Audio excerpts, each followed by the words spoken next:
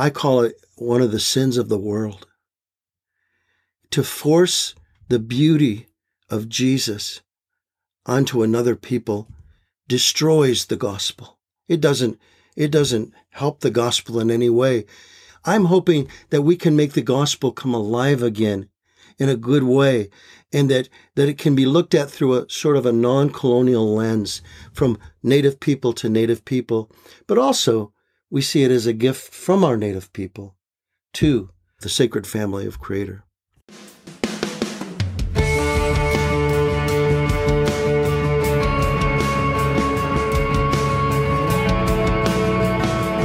Welcome to the newest episode of the In All Things podcast, where we host conversations with diverse voices about living creatively in God's created world. My name is Justin Ariel Bailey, and I teach at Dordt University, which is home to the Andreas Center, the sponsor of this podcast. On this episode of the podcast, we are talking with Terry Wildman about a new indigenous translation of the New Testament, the First Nations Version. As always, if you find the conversation helpful, please take a moment to share the episode or leave us a review. Thanks again for tuning in.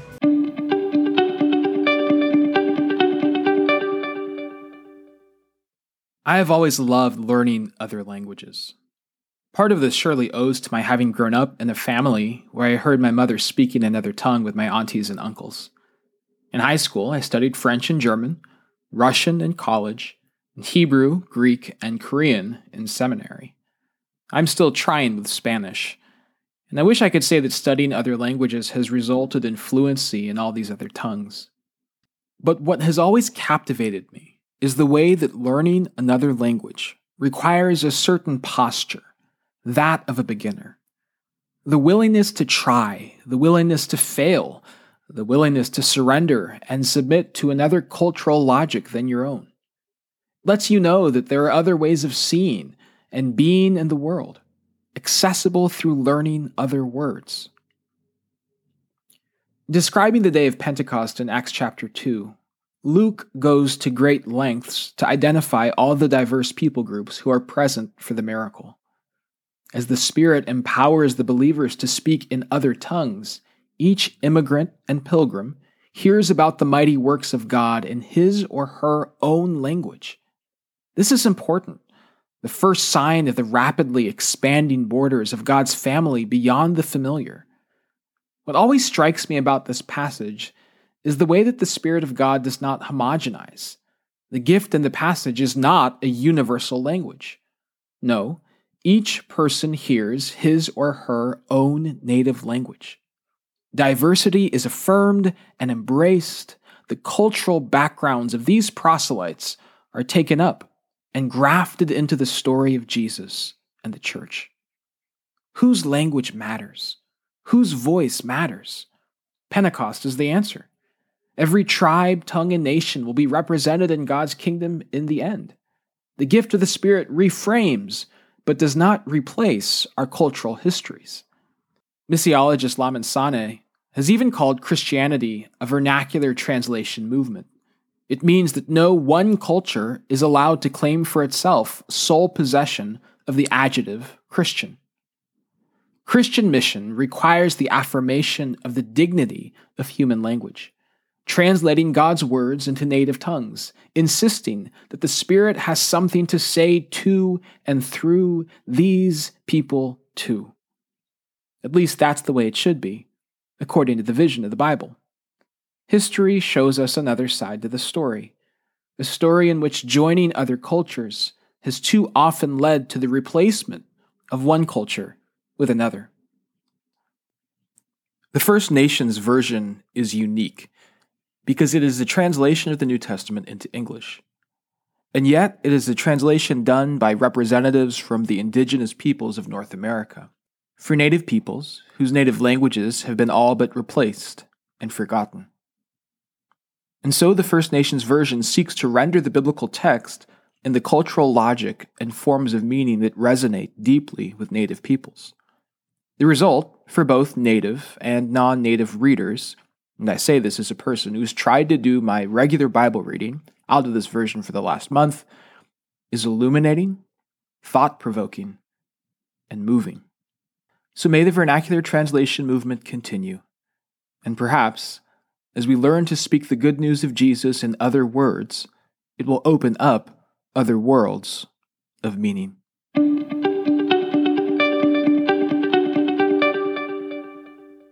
So I'm joined now by two guests. The first is my co-host for this episode, Gail Doornbos, who is a professor of theology with me here at Dordt University. Gail, thanks for hosting with me. Thanks for having me on. It's great to be back. And our featured guest is Terry Wildman. Terry Wildman serves as the Director of Spiritual Growth and Leadership Development for Native InterVarsity. He is also the founder of Rain Ministries and has previously served as a pastor and worship leader. Representing his Ojibwe and Yaqui heritage, he is the lead translator, general editor, and project manager of the First Nations version, an indigenous translation of the New Testament. Terry, we are honored that you've joined us. It's great to be here with you guys. It seems like I'm interviewing with some heavy hitters today, theology professors. Not at all. Not at all. I wonder if having translated or led the translation effort for this version, if you could tell us a little bit of the story of how this translation of the New Testament came to be. And then maybe you could even give us a taste of it by reading a passage so that our listeners could hear its distinctive voice. First of all, I'd like to say that my wife and I live in Maricopa, Arizona. We live on the traditional lands of the Pima and the Tohono O'odham. And so it's good to be here today. The First Nation version New Testament wasn't created by me alone. I was the lead translator, kind of the visionary on it. We had a whole group of Native people involved in this, probably over 50 Native people total, had some kind of input into this project, including a council of 12. But the story behind it and how it came about, my wife and I were back in the year 2003, I'll go back to. We had been living on the Hopi Indian Reservation in northern Arizona for about 3 years. And we had served with YWAM, Youth with a Mission. After YWAM, we began to serve at the Sunlight Baptist Mission that had been there about 100 years. The churches were using, the Native churches there on the Hopi Res, there's about 7 or 8 Native churches, were using mainly the NIV, which we jokingly called the New Indian Version.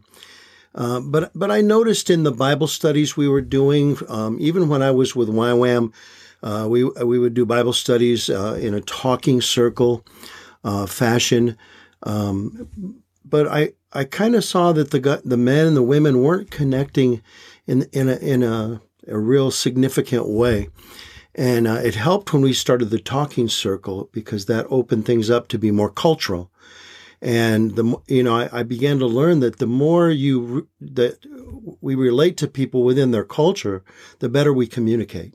That kind of opened the way for me to eventually talk about the idea of rewording the scriptures.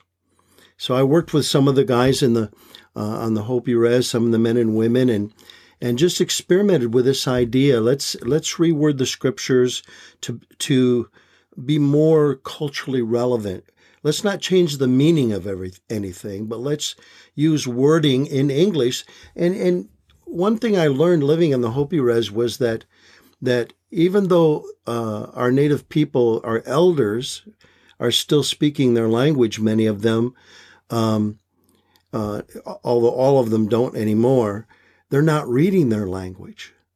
And that's a big difference because the government assimilation policies, the churches got involved in helping strip our Native people of their languages. So when the children would come to boarding school, they couldn't speak their language. Some of them were actually punished for speaking their language. And so, so the Bible, that has been translated into the many languages of our Native people isn't being read by our Native people. All they have is basically, now we're all speaking English. So the idea to reword it in English in a way that related to our people we started working on that, and it started opening up new conversations. It started the men and women said, "Oh yeah, I relate to that better. That means something more to me." And so, my wife and I, after that, we decided to do some research, and we found out that there's no Bible out there that was translated in English with our native people in mind, as an audience, and so we experimented with it. And so my wife and I are recording artists called Rain Song, and so we recorded a CD called "The Great Story from the Sacred Book," and that actually won the Native American Music Award in 2008 as Best Spoken Word. So we found out that was well received. We didn't have written languages for the most part, so it was the missionaries that created the language but many of them failed to teach it to us, and so we began this idea. And as Darlene and I traveled and we shared these portions of scriptures, we did some traveling in music and storytelling. We kept getting feedback that especially when we'd go to reservations and different places where even traditional Native people were, we got positive feedback. There should be a Bible like this. So it took from 2003 to 2012 for me to commit to this idea. I thought someone else surely is going to do this, and so I said, okay, I'll do it. But I had no idea how I was going to be able to carry that out. And so I guess if Creator is truly calling you to do something, He's going to open the doors. He's going to open the way. He's going to show us how to do it. Because I had to do more than just rewording. I think we really needed to do translating. And I wasn't trained as a translator. So how could I do that? And then I created a website, a Facebook page. I started by doing the birth story, birth of the chosen one. I did another harmony of the Gospels, and then I started on the New Testament, and that was in 2015, and that's when a Bible organization found our website, and One Book of Canada, and they contacted us. They thought what we were doing was valuable, and would we want to enter into a partnership? And so through prayer and meeting together, we entered into a partnership with a Bible translation organization, which eventually led to us forming a council, us drawing a lot of Native people together to do a cooperative effort. I wonder if there's a passage that you could read for us so that we can hear a little bit of the voice that is found in this version. Yeah, I often read passages. I thought today I'd read from Hebrews, chapter 1, verses 1 through 3. Long ago, in many ways and at many times, the Great Spirit spoke to our tribal ancestors through the prophets.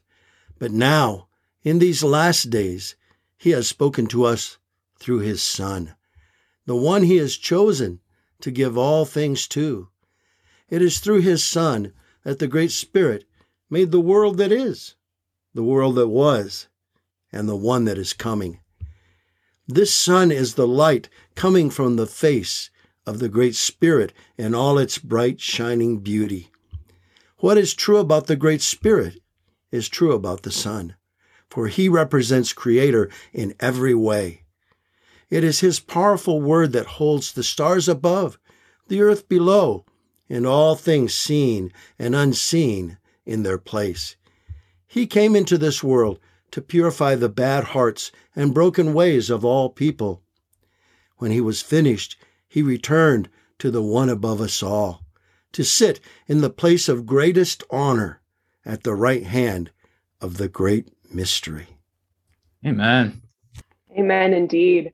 Thank you so much for sharing a piece of the translation with us and the ways in which it communicates the beautiful truths of the gospel. And thanks for sharing some of the story. As I was reading it and as I was learning a little bit about the process of translation that you went through, I'm wondering, as you worked together, with other Native peoples who come from different tribes and different traditions, there's not a single monolithic Native culture. I think it's interesting that this is even called the First Nations version, not a First Nation version.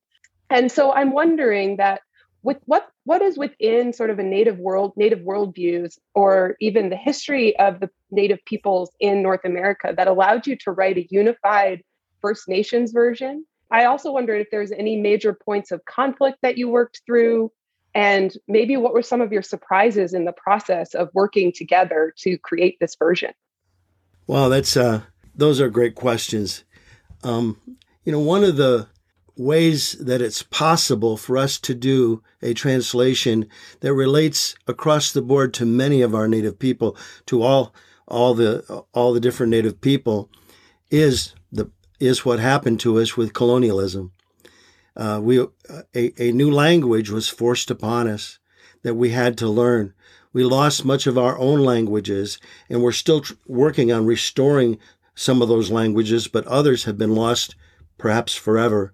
And so that language, English, being a common language and us all now speaking in that language, allows us more and more to share our different cultural ways with each other.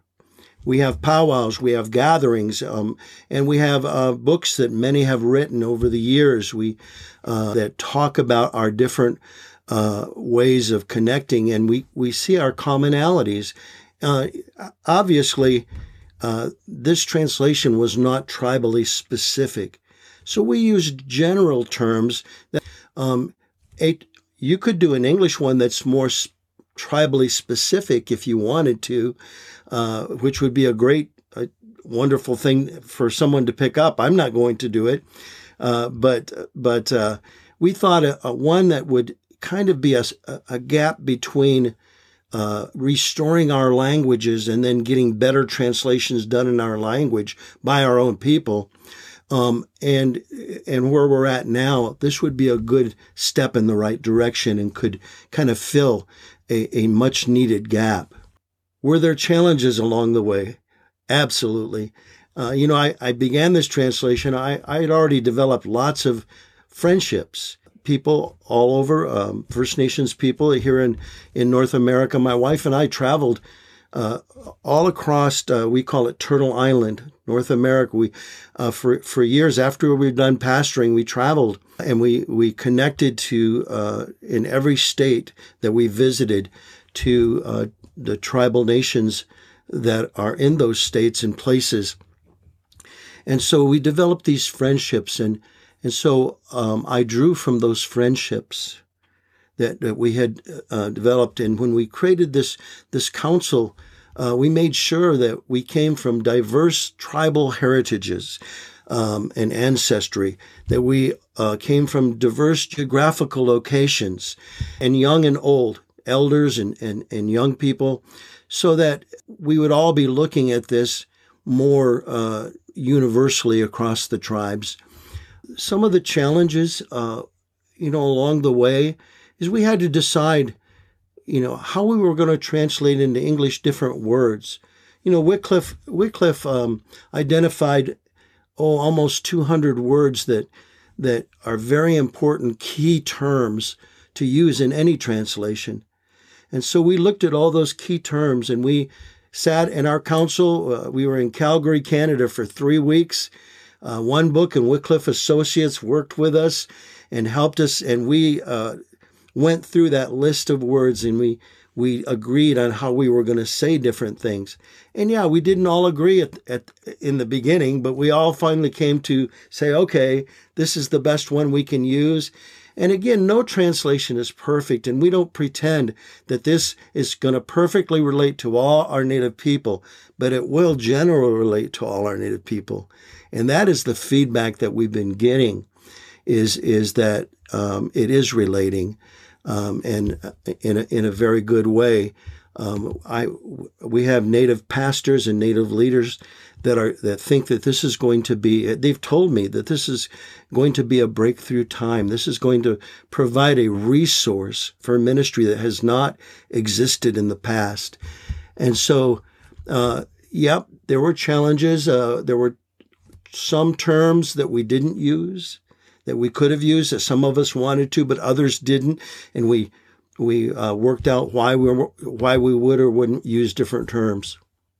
Yeah, thanks so much for sharing the process. And I'm wondering if I can dive into that a little bit more, because as we think about the story of the Bible and the First Nations people, it's in many ways a story that's marred with the history of colonialism, combined with the missionary efforts that you've talked about to diminish and take away Native culture and language.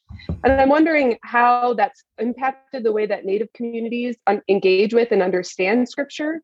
And then what are some of the translation choices that you made to reinterpret words that might have a history of harm attached to them, so that they could be received and appreciated with new and fresh eyes? So you give some examples in the appendix, like how you translated sin and kingdom of God. And I think it would be really interesting to hear you talk a little bit more about that process. Well, in the beginning, as we looked at different words, like, for example, the word kingdom, that word doesn't relate well among our tribes. The idea of kingdom kind of came over to us from Europe. And the European concept of kingdom was kind of brought along with the message of the gospel as kind of a controlling, ruling kind of God or creator. And we wanted to move away from that concept of that word kingdom, because when our Native people hear it, they relate it to the Bible. So what we did is we said, well, how are we going to say kingdom? And there was a lot of ways we could have said it, but what we did was we did some research, and one of our Native theologians, who's a Christian, George Tinker, in his book Spirit and Resistance, has a chapter where he talks about Native spirituality and the kingdom of God and what it might look like or be expressed within Native culture. And so we used his idea of a good road. The kingdom of God would be a good road, a way of life. As Native people think about our spirituality, we see it as a way of life. And we often use the metaphor of walking a good road as that way of expressing the spiritual life. And so we used that term. Creator's good road is the kingdom of God. For the word sin, we finally called it sort of a trigger word, because the word sin was used in our boarding school experiences to talk about it was a sin to speak our language. It was a sin to have long hair. It was a sin to pray with a feather. It was a sin to pray with smoke and things like that. Sometimes it was a sin to be culturally a native, we were told.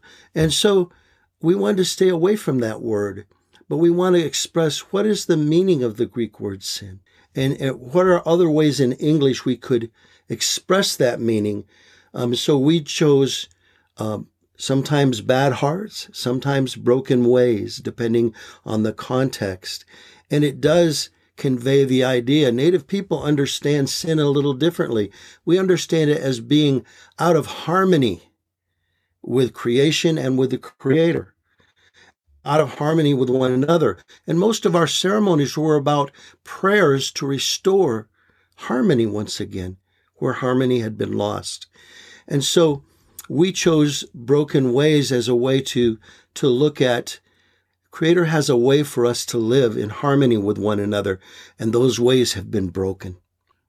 One of the things that I think I noticed immediately, and most people probably will notice, that makes this translation unique is the way that it renders the names of people and places in terms of the meaning of the words. So, for example, Jesus is Creator sets free, and Jerusalem is village of peace, and Paul is small man.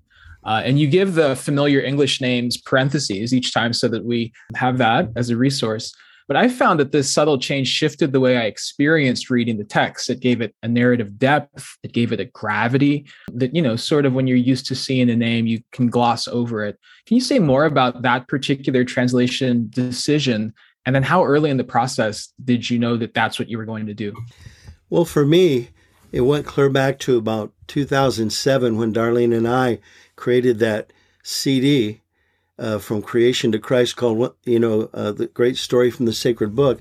So way back when I was rewording then, I already had the idea from talking to several other Native people that all of our Native names have meaning. And I knew as a Bible student that all the names in the Bible had meaning, especially we understand father of many nations. Abraham is one of the prime examples, because Paul actually uses in his Romans argument about Jesus and being the Messiah and what Abraham, and he says Abraham is, as his name says, the father of many nations. And so Scripture does it, and our native culture, our names all have meaning. Traditionally, we were given names with meaning. And so a lot of Native people really love that and relate to that in a good way. And to see that scripturally, that biblically, that the Jewish people had the same ideas was great. The only thing that happened when we finally formed our translation council, the council immediately approved the use of the meanings of the names for everyone, but we had to figure out whether we would use the parentheses or not. So we had to do a lot of testing and get feedback, and finally we settled on a little bit smaller font and the parentheses, just to give the standard English transliteration of the name that's there. But I wasn't doing all the names of the places in the Bible. Probably Village of Peace was the only one I had done. And they said, we need to do all the names and places. So what a challenge that was to research. What I loved is that there are books, there are people out there have written books and done the studies of all the names in the Bible and their meaning. So we were able to dig into all that research and find out the meanings of names in the Bible. One of the things not only that stood out to me was the way that names were translated, but the impression that I left the entire translation with is how it presents Christianity in a really earthy, real way, where it's not just a system of truths to be believed, but a way of life and a way to be lived. I'm wondering if that was part of the hope that you had when you wrote the translation, that people would come away from it with that sense. And then I'm also wondering if you can talk a little bit more. You have already talked about beauty, but I think one thing that might strike readers as they come away is beauty and harmony are woven throughout the translation in a really wonderful way and often tied together. And so I'm wondering if you could talk a little bit, not only sort of about this way that you hoped, or if you hoped readers would come away with this sense of Christianity as a way to be lived, but these concepts of beauty and harmony. Yeah. Well, one of the things, as a believer in Jesus myself, I've always believed that Christianity is a way to be lived, not just a doctrine to be believed. There's a big difference between believing doctrines and living your life and practicing and living out the truths that you say you believe. And for Native people, our worldview is very holistic. We don't have this secular and spiritual idea that I have a secular life and then I have a spiritual life.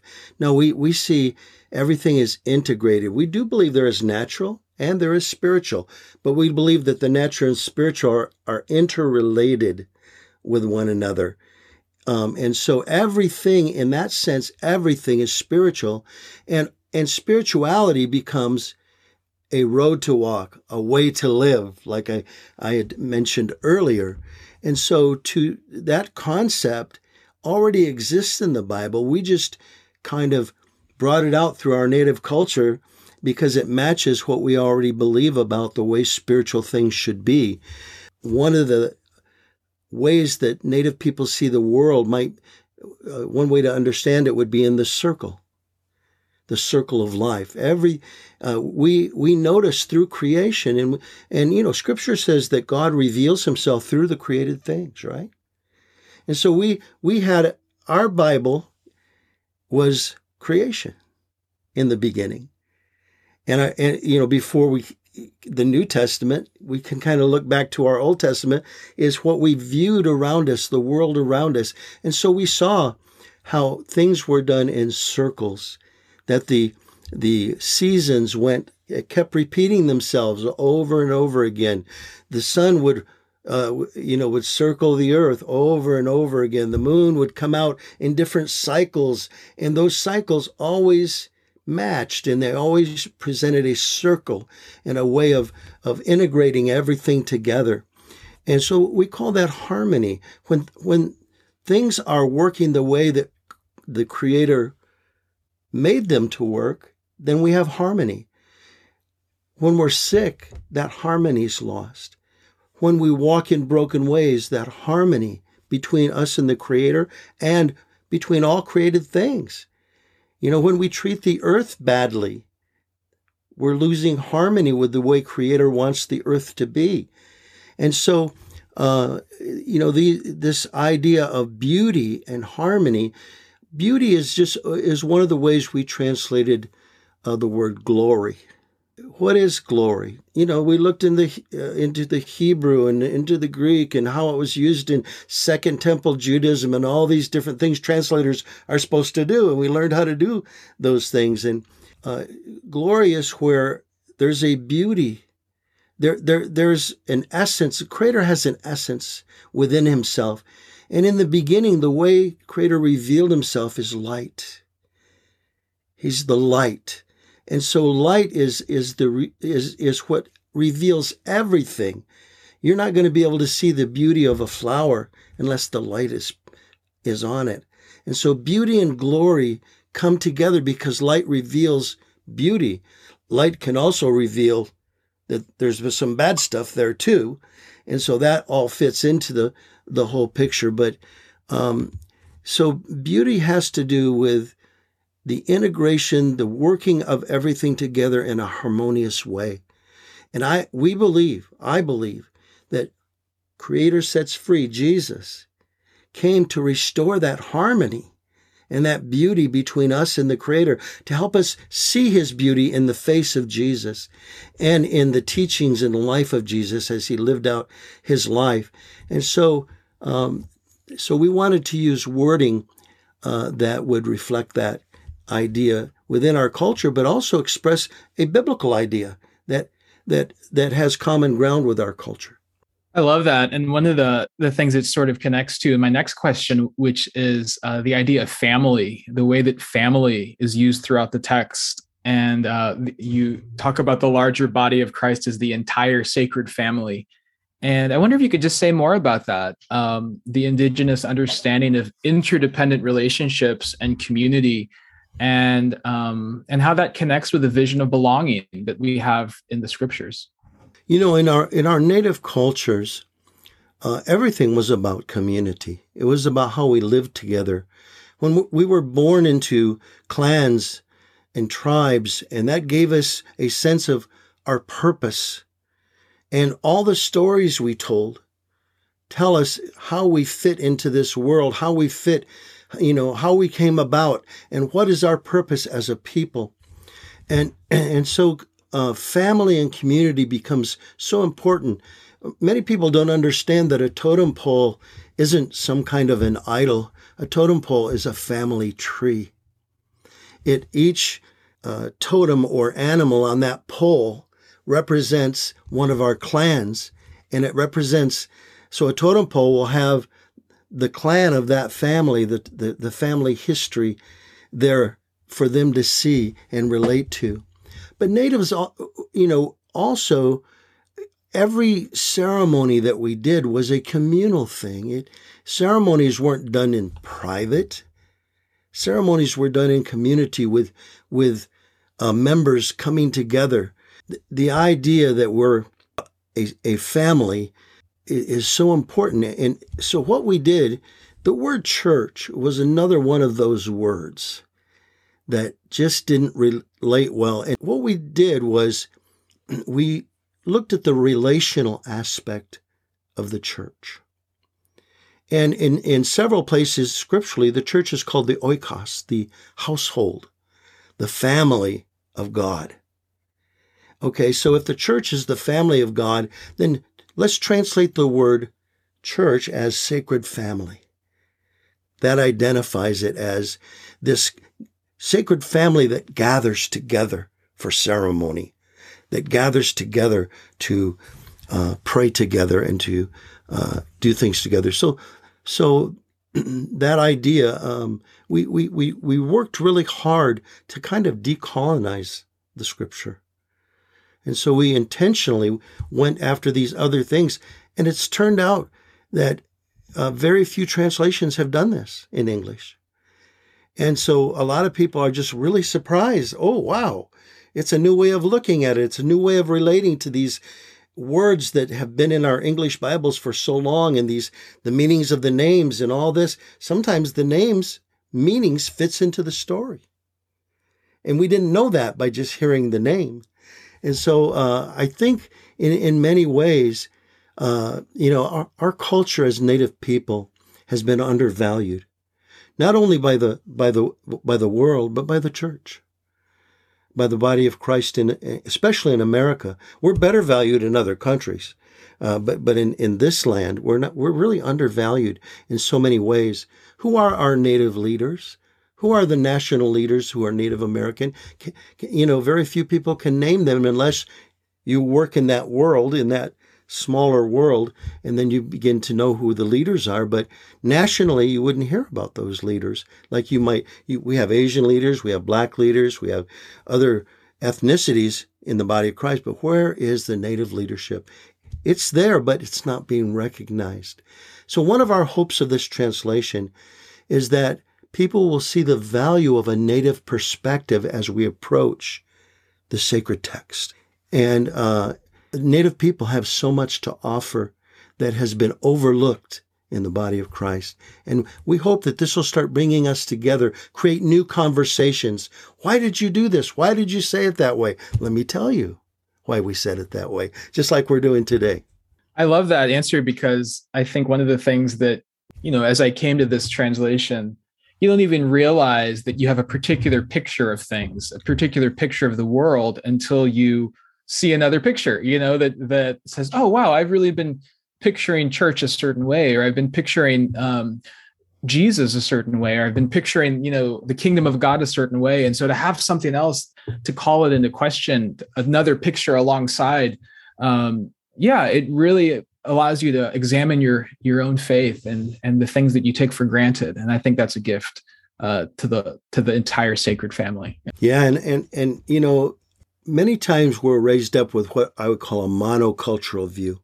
And we really do in this land have the dominant part of the body of Christ has a monocultural view of our Creator. And hopefully we can help people out of that monocultural view, because there's so much richness in who God is that one culture can't fully express him. We need every part of the body of Christ. We need every ethnic group, it says in the book of Revelation, every tribe and every what? Language. Language is important to our Creator. The New Testament was written in Greek. That's not what Jesus spoke. Jesus spoke Aramaic. So from the beginning, the Bible was intended to be translated to another culture and to another people. And so that's the beginning of the Bible. And it continues on, because translation is not only necessary, it's helpful. I'm in agreement with Justin. I think reading the text sort of bursts you out of your assumed worldview. But I am wondering, what are your hopes for the ways that this will help us engage with who God is? And what are your hopes for people to engage with this, ranging from First Nations communities to a theology professor or student at Dordt? Wow. Well, one of the things about the First Nation version with our Native people, I have Native leaders and pastors and ministry leaders who believe that this is going to be a game changer for Native ministry. I have a friend, Bruce Plummer, who's a Assiniboine from Montana Indian Ministries. and he does a more culturally related ministry. He has a camp right on his reservation, and almost every young person from that tribe has been in his camp and heard about Jesus, but heard about him in a more contextual way. He's been using the First Nation version now for years, just begging and hoping that we would get the whole New Testament done, because we released it when it was half done, and he's been using it. But so we really believe it could be a game changer in ministry. He does. He actually told me that he wants to get 50,000 copies of it. Now that to me is like, what?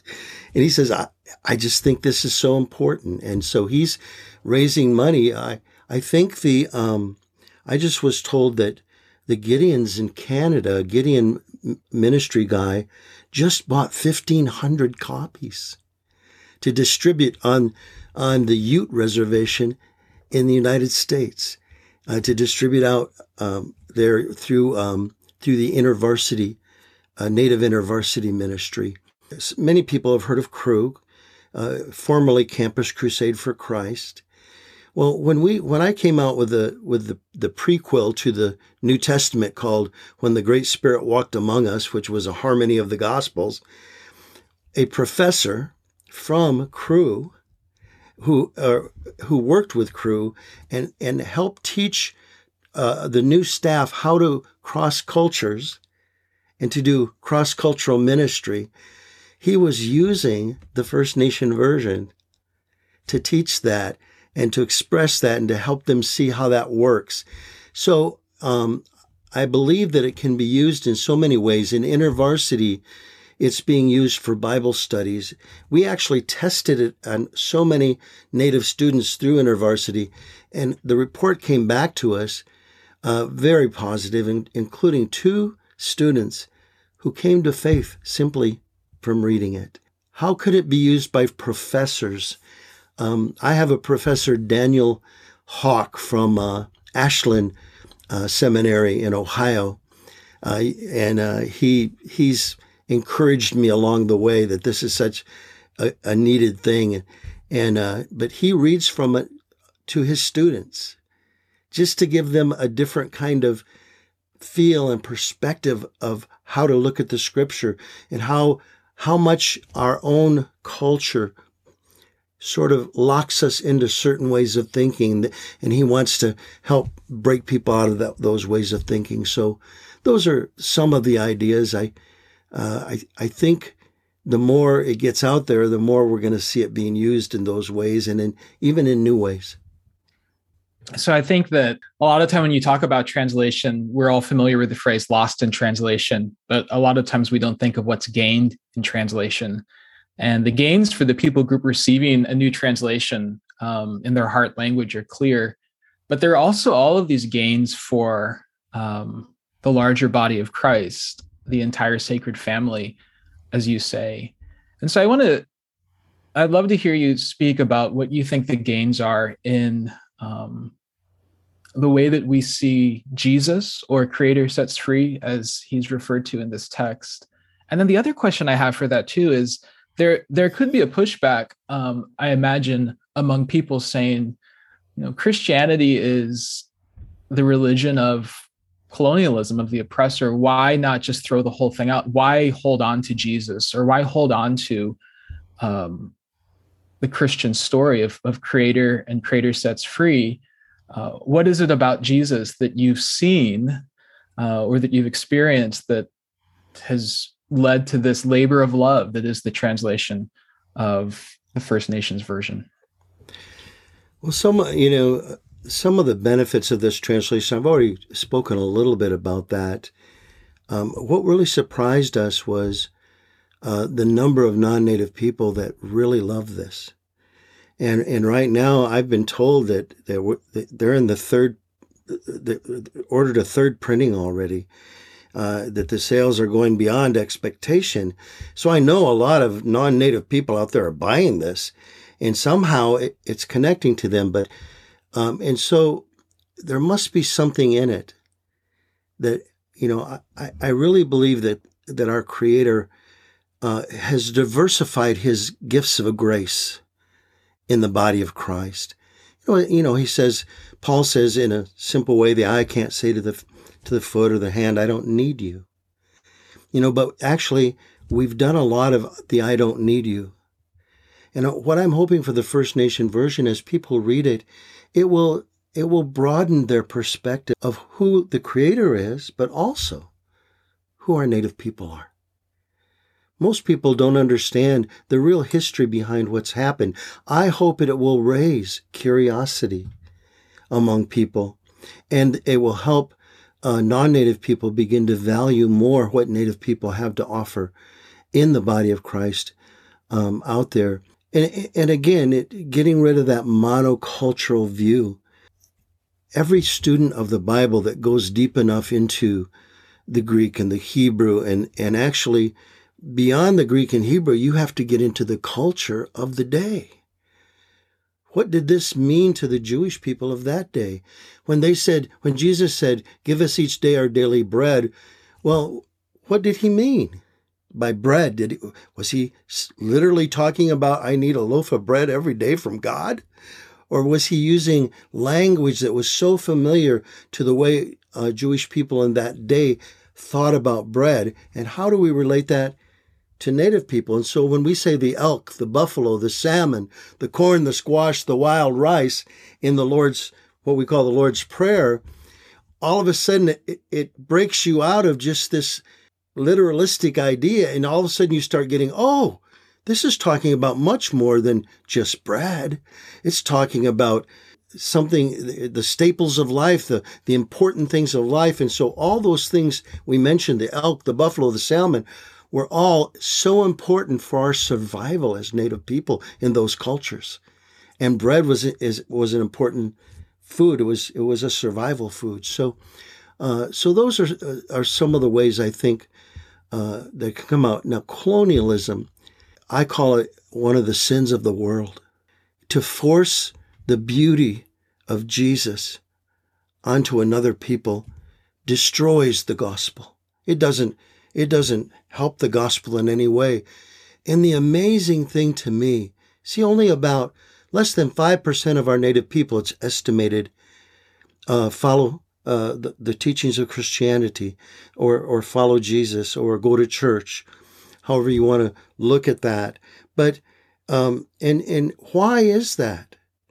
Why do such a small number? It's because of the way this gospel was brought to us. It wasn't a gospel at all. It was bad news for us. It was the end of our way of life. It was the end of being able to actually think through the spirituality of Christianity and see if it had value enough to embrace it ourselves. No, we weren't given that choice. We were just told we have to do it this way. And in so doing, we destroyed the gospel. Colonialism destroyed the gospel for our Native people. I'm hoping that we can make the gospel come alive again in a good way, and that it can be looked at through a sort of a non-colonial lens from Native people to Native people. But also, we see it as a gift from our Native people to the dominant body of Christ, the larger family of the sacred family of Creator. Well, our guest today has been Terry Wildman, who is the lead translator or head of the project of the team that has produced this wonderful gift to the church, the First Nations version, an Indigenous translation of the New Testament. Terry, thanks so much for joining us today. Yeah, and I hope you'll be able to, I don't know if you put on your podcast a link to our website, and firstnationsversion.com is a good way to find our website and learn more about the translation, how it was done, and how you can get a hold of it, and other things too.